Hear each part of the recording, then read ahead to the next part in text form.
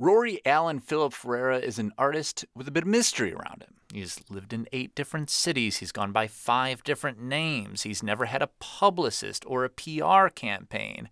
And yet he's been acclaimed by the New York Times and the Needle Drop, and he sells his albums for $150 a piece. You have a PR campaign, and I have a myth. We'll see who wins in the end. I'm banking on my myth, paying for, like, my children's children, you know? Woo! You feel me? I'm Justin Barney, and I'm uncovering the myth of our Nashville Artist of the Month, the uncompromising artist, R.A.P Ferreira. R.A.P Ferreira, and I will rap forever.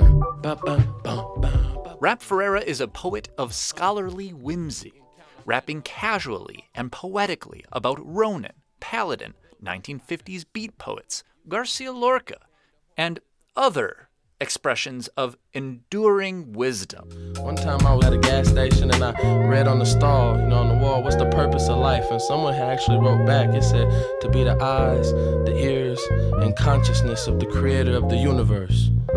You fool.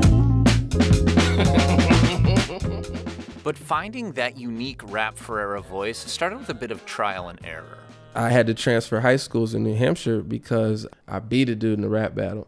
And then he whooped my ass for the that I said. It's like, bro, I tried to rap tough and gangster. I remember telling my dad, and he was just like, why'd you say that stuff? I was like, it's rap. Like, I want to win. And he's like, well, now you see what happens. Like, you better mean everything you say.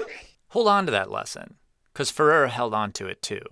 After that, Ferreira went to college, and he started a blog that became very popular. And this is how I made money. Them AdSense was making sense for me. And on the blog, he'd occasionally interview rappers. And one time, he got this particular nudge from Open Mike Eagle. He was like, so what's up, you rapping? And I was like, nah, not really. I'm running this blog now and da-da-da-da. And he was like, man, you should make a tape or something. Like, you should get back at it.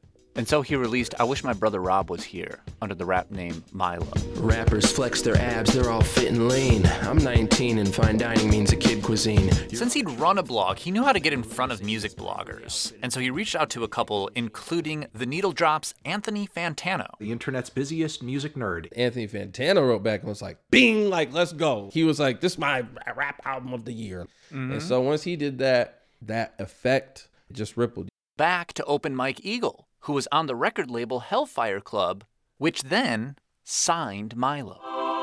But that did not last long. My debut album, my label doesn't ship out any of the units that sold. People are coming into my shows while I'm on tour and they're like, give me my money or I'm going to hurt you, Milo. I'm like, bro, I'm on a label. They're handling that.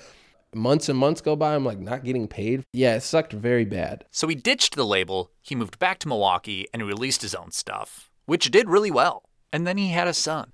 But then there was a cause for concern regarding his family. Milwaukee, I don't know if it's still true, but when I lived there, had the highest incarceration rate of black males in America. And so like I had just had my first kid who's a young black boy. And I was just very self-conscious of that climate. And I was like, well, if I have the means to move my family, why would I not do it? It's not about me at this point. It's about my kid. So we moved to an island off the coast of Maine. There, he opened up a record store, called it Soul Folks, and it became the embodiment of his artistic ingenuity. It was a good way to keep a constant stream of new vinyl coming in. We're converting it to rap and then putting it back out on the shelf and selling it, getting rid of it, making money off of it. It was like some we're boiling the bones to make broth. We're using every part of the animal. We've made a nice wallet out of the skin. Like, we're wasting nothing as people participating in rap. And Soul Folks is still going strong. And in fact, he will be opening a new location in Nashville, where the winds of change have taken him. And with a new city came a new name. From Milo to his initials, Rory Allen Philip Ferreira, a.k.a. R.A.P Ferreira. Bro, it's cold. And right, it's cold. And my grandma would always when I was a kid, she'd be like, rapping Rory Ferreira. And she would do this little thing. And I'd be like, that's so whack. You get old, you're like, I am R.A.P Ferreira. Like, yeah, that's my name. R.A.P.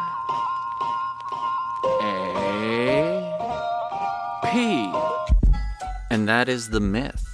That is how R.A.P Ferreira went from getting beaten up for the words that he said to getting praised for the words that he's saying.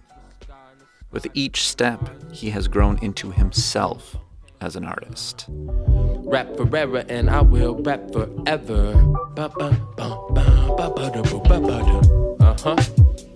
You can count on that, dog.